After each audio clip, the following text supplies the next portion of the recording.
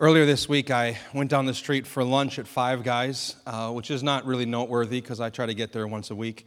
But what was a little different this time is that I'm currently doing no sugar January because I did no self-control December. And so I walked up to the counter and I said, I'd like a burger and a lettuce wrap, a sentence I thought I would never say in my life. But the lady asked me an interesting question. She said, allergy or preference? I don't know why they're tracking that, but they are. And I realized later, and I said preference, but I realized later what she really was asking me is allergy or are you dieting? Because who prefers a burger without the bun? But so I went without the bun, and it was good. It was great, actually. I don't think I missed the bun, but what I missed was the fries, right? Especially Five Guys. I miss the fries. And there's certain food combinations that almost feel sinful to pull them apart, right? Burgers and fries. It's like they belong together. Spaghetti and meatballs, cake and ice cream, rice and beans, bacon and anything, right? So whatever those combinations are. Tonight we're having dinner at my house. We're doing dinner party with the pastors. We do this every month for new people to come to our house and have dinner with us. And we're doing pizza and wings, right? You got to have them together. And for me, it's got to be wings and blue cheese. I need the blue cheese. I know some people like ranch with their wings, but those people need Jesus. So wings and blue cheese. There's certain things that just like shouldn't be separated. And as we're continuing our series through James, this morning we come to a text where James is teaching us these two things should never be separated from each other. And in this passage, James talks about faith and he talks about works, faith and works. And he asks two rhetorical questions right at the beginning of this passage in verse 14. He says, what good is it, my brothers, if someone says he has faith but does not have works? Can that faith save him? What benefit is it? What good is it? What does it help you if you have faith but you don't have works? Can that faith actually save you? And so we're going to look to this passage this morning, and we're going to see that Paul talks about faith really three different ways. And the first way that he talks about faith is he talks about a faith that costs you nothing. There's a faith that costs you nothing. And he talks about this type of faith by giving us two hypothetical situations. The first one, somebody says they want to do something, but they don't. And the other one, someone says they believe something, but it doesn't change their lives. So let's look at this together.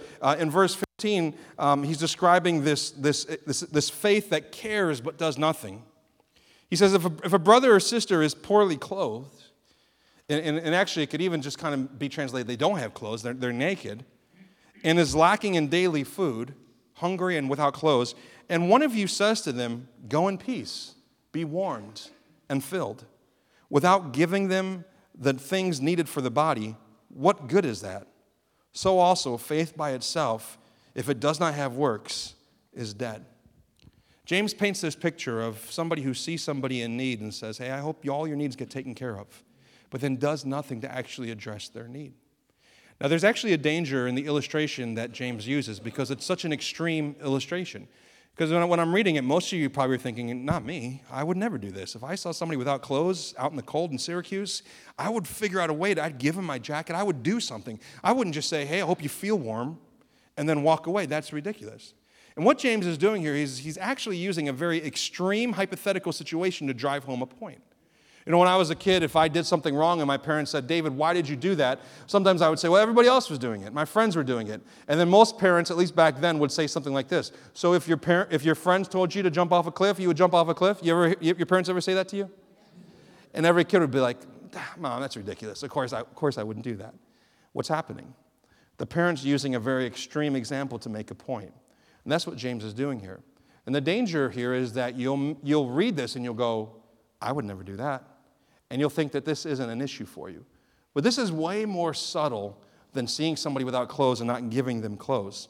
This is any sort of gap in our faith between what we say we care about and how we actually live, right?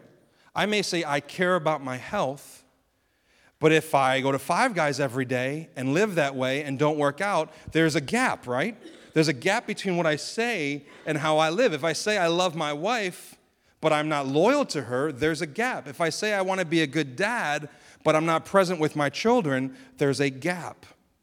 And James is saying if there's a gap in your faith, it doesn't have the power to save you. He's describing this gap. What he's saying is that real faith is always lived out. It's never just wished about. There's a lot of wishing out there. I wish I would do this. I wish I could do that. But James is saying real faith moves beyond wishful thinking to living it out. It's concrete action. Your faith will always manifest itself in concrete action. Which, by the way, this is why right now we're giving our church the opportunity to give warmth to people in New York City. You heard about this last week. I'll mention it again this morning. Today and next Sunday, you have the opportunity to bring hats, scarves, gloves, socks to the church. There's a bin out there where you can drop it in. And what we do is we've partnered with a ministry in New York City that will, on Valentine's Day, will take those things to people who live on the streets and distribute those things as a gift. And that's a concrete action, a small thing that we can do to try to live out our faith and make a difference. I want to encourage all of you next Sunday, come back and bring some socks or something to put in that container out there. So his first example is someone who says, be warm and be filled, but does nothing. In his second example, verse 18 to 20, what James does here is he creates a fictional opponent. And let's just read it. Verse 18, he says, but someone will say, you have faith and I have works. Show me your faith apart from your works, and I will show you my faith by my works. And he says, you believe that God is one, you do well. Even the demons believe and shudder. Do you want to be shown, you foolish person, that faith apart from works is useless? You catching the tone? He's not passive, is he? He's pretty aggressive. He's trying to make a point here. And what he's saying here is that you can say you believe certain things about God. You can even have lots of theological knowledge. You can know the Bible backward, forwards, and back. You can even be very religious and very faithful in church attendance. You can do all of those things. You can say a lot. But ultimately, just believing, he's saying, you believe in God, big deal. The demons believe in God. What do you actually do with your life? How do you live this faith out? A lot of religious talk and theological understanding is useless apart from actual action. So this brings us back to his opening question. What good is it, my brothers, if someone has faith but does not have works? Can that faith save him? A lot of people feel like James, who wrote this book. James was the half-brother of Jesus. A lot of people believe that James and Paul is an apostle in the early church, big name, wrote much of the New Testament. A lot of people think James and Paul disagree with each other, that they're sort of at odds with each other. And here's why. Let me explain why. And Paul wrote a letter to a church in Ephesus, and keep in mind what James just said. Faith without works can't be saved. Let's look at what Paul says in Ephesians chapter 2, verses 8 and 9. It seems to contradict. He says, for by grace you have been saved through faith. This is not your doing. You didn't work it. You didn't earn it. You couldn't do enough good things. It is the gift of God. And specifically, he says it's not as a result of works, so no one can boast. So we have what appears to be a contradiction here, right? Paul says you cannot be saved by your works. James says you can't be saved without works. What do we make of this? We need to understand that Paul and James are actually talking about faith slightly different ways to very different audiences. Paul, listen carefully, Paul is talking about the initial faith that an unbeliever, somebody who doesn't have a relationship with God, Paul is talking about the initial faith that an unbeliever exercises in response to God's searching and rescuing grace. And it leads to a theological term, justification, which simply means that we've been declared righteous in the eyes of God. So that's what Paul's describing. Saving faith, initial faith in response to God's rescuing, searching grace that makes us right in God's eyes. James is describing a different aspect of faith. James is talking about the ongoing faith that the Christian, the believer, who's already experienced this, exercises in response to God's empowering, sustaining grace in our lives. And this leads not to justification, but to sanctification, which is the process by which we become more like Jesus, right? So you have two different things. You have Paul talking about faith in a way that leads to a legal verdict that you have right standing in God's eyes because of your faith in Jesus. That is, by the way, the message of the gospel. A lot of people think that the message of Christianity is be the best person you can and hope that you get to heaven and have your fingers crossed. That's not Christianity. That's not the gospel. That's moralism, and it will crush you. The message of the gospel is you couldn't get yourself to heaven, but Jesus Christ did a work on your behalf, in your place. He lived the life you should have lived. He died the death you should have died. And if you place your faith and trust in him, which means if you receive his work on your behalf, you exercise that sort of faith, you can be declared righteous by God, right standing, as if you lived the life that Jesus Christ himself lived. That's what the heart of the gospel is.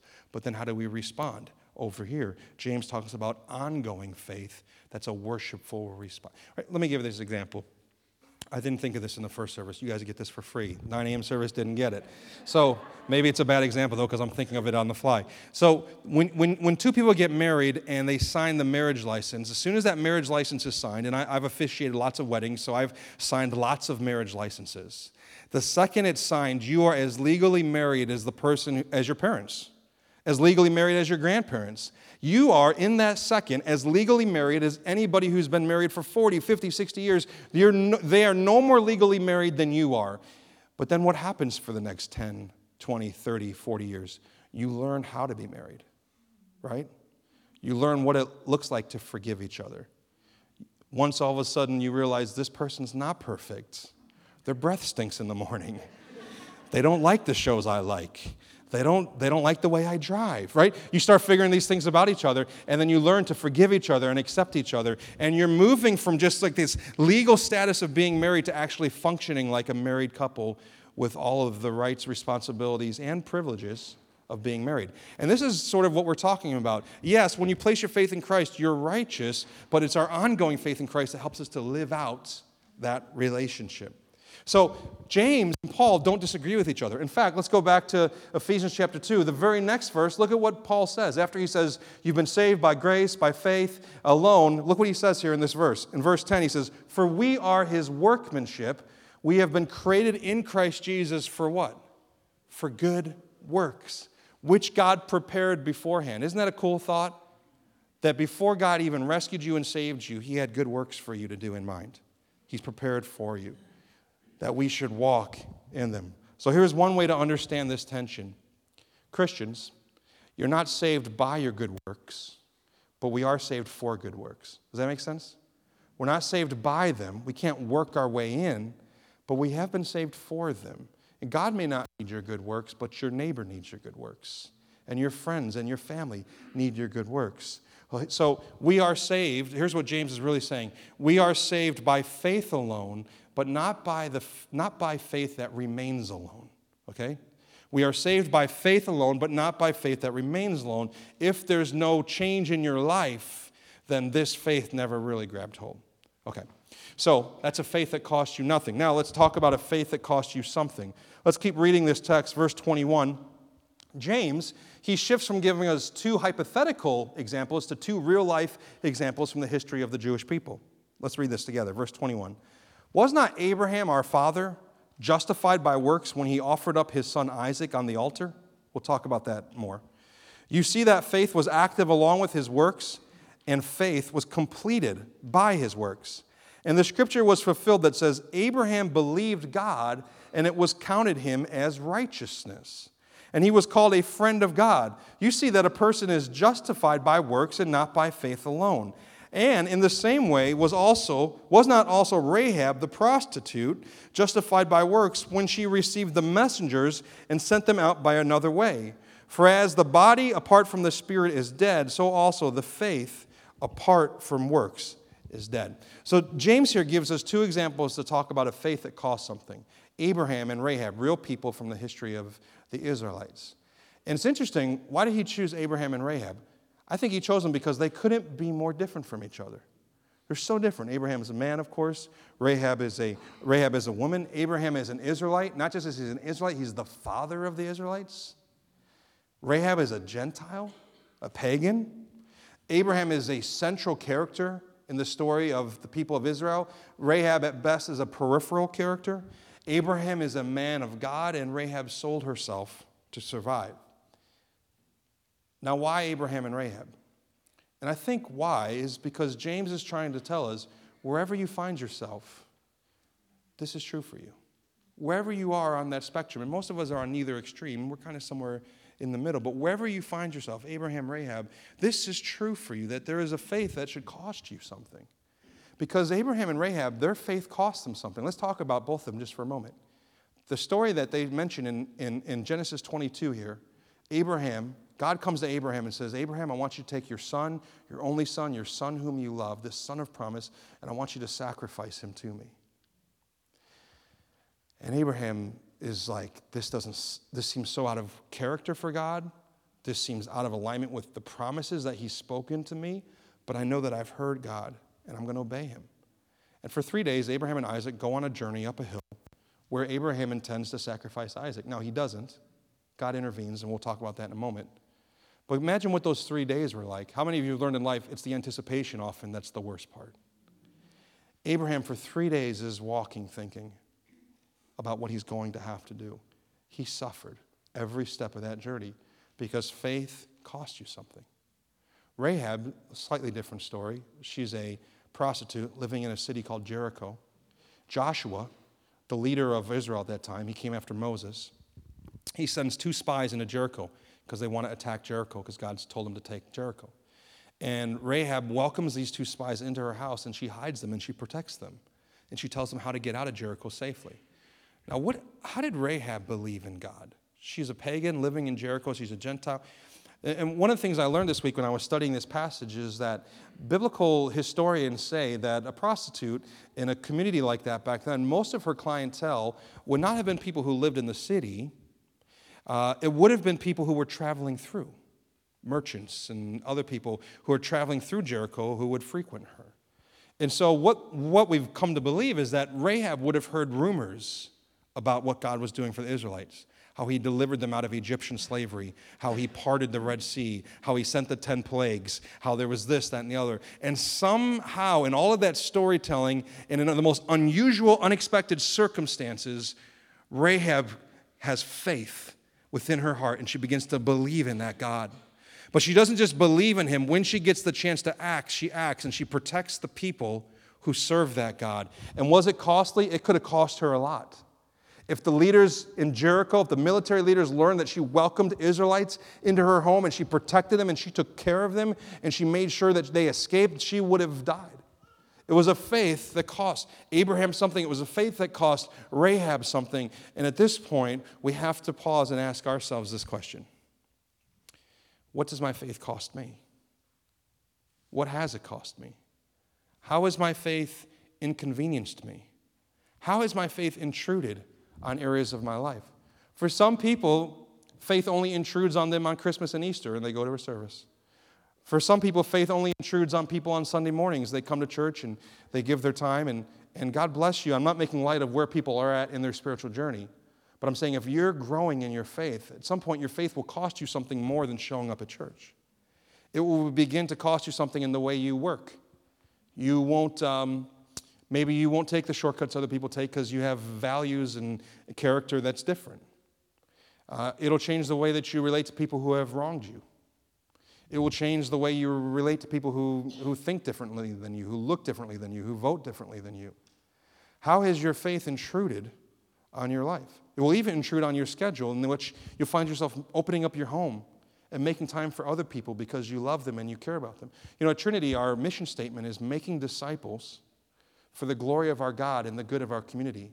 We exist to make disciples, which simply means we exist to share our faith with other people and help them grow and encourage them and challenge them in their growth. Well, how is the task or the mission of making disciples, how is it affecting your life? For some of you, it might mean giving up a quiet Saturday morning once a month to have coffee with somebody because you want to start discipling them. I don't know what it is for you, but I do know this. Faith that costs nothing is worth nothing. And faith that costs something actually has the ability to make a difference, not just in us, but in others.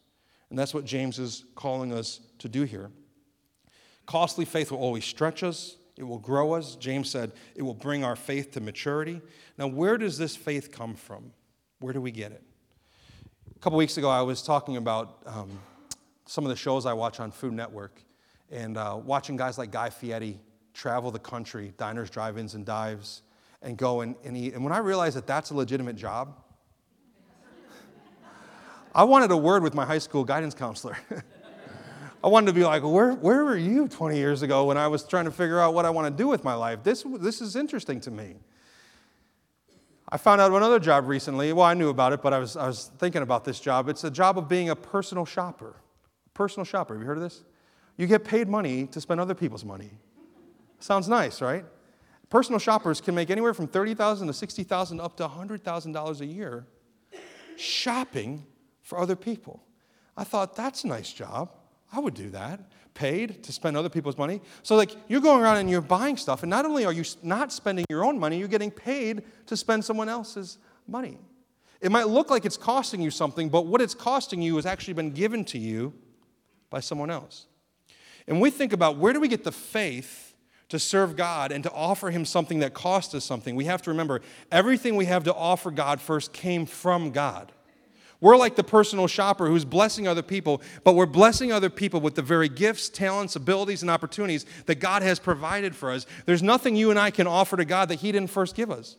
This past week, Thursday and Friday, Rand Anderson and some men were out there putting shingles on the carport roof because a storm came through earlier this year and blew a bunch of shingles off. And they donated their Thursday and their Friday to come and do that. And God bless them for doing it.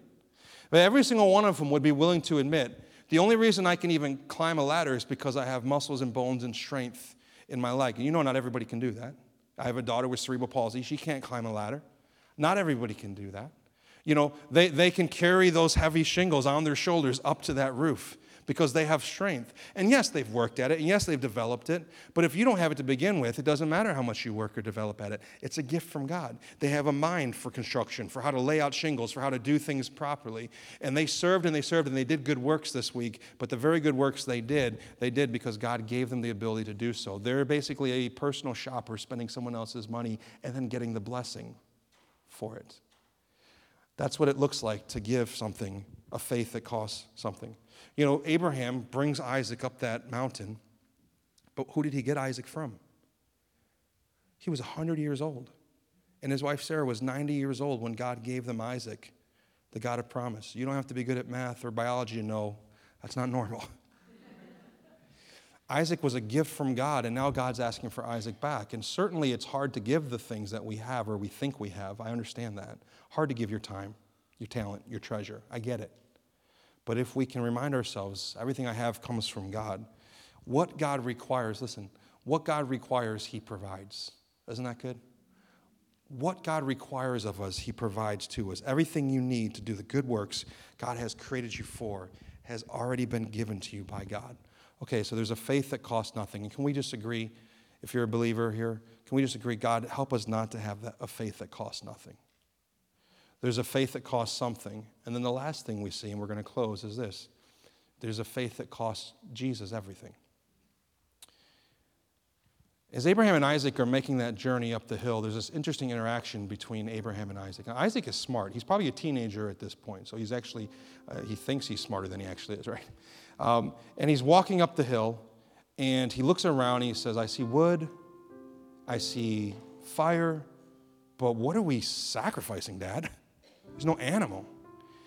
And Abraham says this powerful prophecy, statement of faith to him. He says, God will provide the lamb. God will provide the lamb. He doesn't know, but that's what he's believing. He gets to the top of that hill, and he binds Isaac, and he puts him on the altar. He's ready to sacrifice his son whom he loves. And God stops him and says, stop, Abraham. I never wanted you to sacrifice him. I wanted to know your heart. Do you trust me? Do you have a faith that will cost you something? And then Abraham and Isaac look over, and in the thicket is a ram caught, who then becomes the sacrifice, the substitute sacrifice in Isaac's place. And it's the lamb's blood that is shed. You know, what's interesting about Abraham's faith in this moment is that he didn't know if God would stop him, but here's what commentators say. Abraham believed that even if God allowed him, even if he allows me to sacrifice my son, Abraham believed the promise is not dead. The promise remains. The promise is true. Because here's what Abraham would have thought. Even if I sacrifice my son, I know that God can raise him from the dead. God didn't allow Abraham to sacrifice Isaac, and Isaac didn't have to be raised from the dead. But thousands and thousands of years later, on what many people would believe to be the exact same mountain, Jesus walks up with a cross on his back. The true and better Lamb, the one whose blood was shed on our behalf. And God allowed the Son of Promise to be sacrificed, but he raised him from the dead. Jesus, the Lamb of God, who takes away the sins of the world. And when we look at the cross, here's what we are reminded of. What God required, he provided. He needed the sinless sacrifice because he is a holy God. And I know that's confusing for some people, and we could talk about that. But this is what's shown to us in Scripture, that without the shedding of blood, there's no forgiveness of sins. And Jesus, the true and better Lamb, walks to the cross where he is sacrificed on our behalf. He lived the life you should have lived. He died the death you should have died. And what God requires, he provided. And the faith that you have this morning, even if it's just a little bit, and the faith that I have, it cost Jesus everything. It cost him everything as he went to the cross for you and me. And when we see what it cost Jesus, you know what it does for us? It begins to melt our hearts, doesn't it? Begins to move our hearts and motivates us to do good works. So now we're not doing good works to prove anything or earn anything. We're doing good works because our hearts are so won and captured and captivated by Jesus Christ, the Son of God, laying down his life for us, that he would do this work on our behalf. And it's out of his work that we do our works. We don't do our works to earn his work. His work is done. As he breathed his last, he said, it's finished. It's over. I did everything necessary to make you right before the Father. Receive my work. And once you receive his work, then out of that will flow good works that God has prepared for you beforehand. So when we see Jesus dying on a cross for our sins, it motivates our hearts and it gives us perspective that any work he asks us to do, we can do because of the work he did for us. Let's pray together.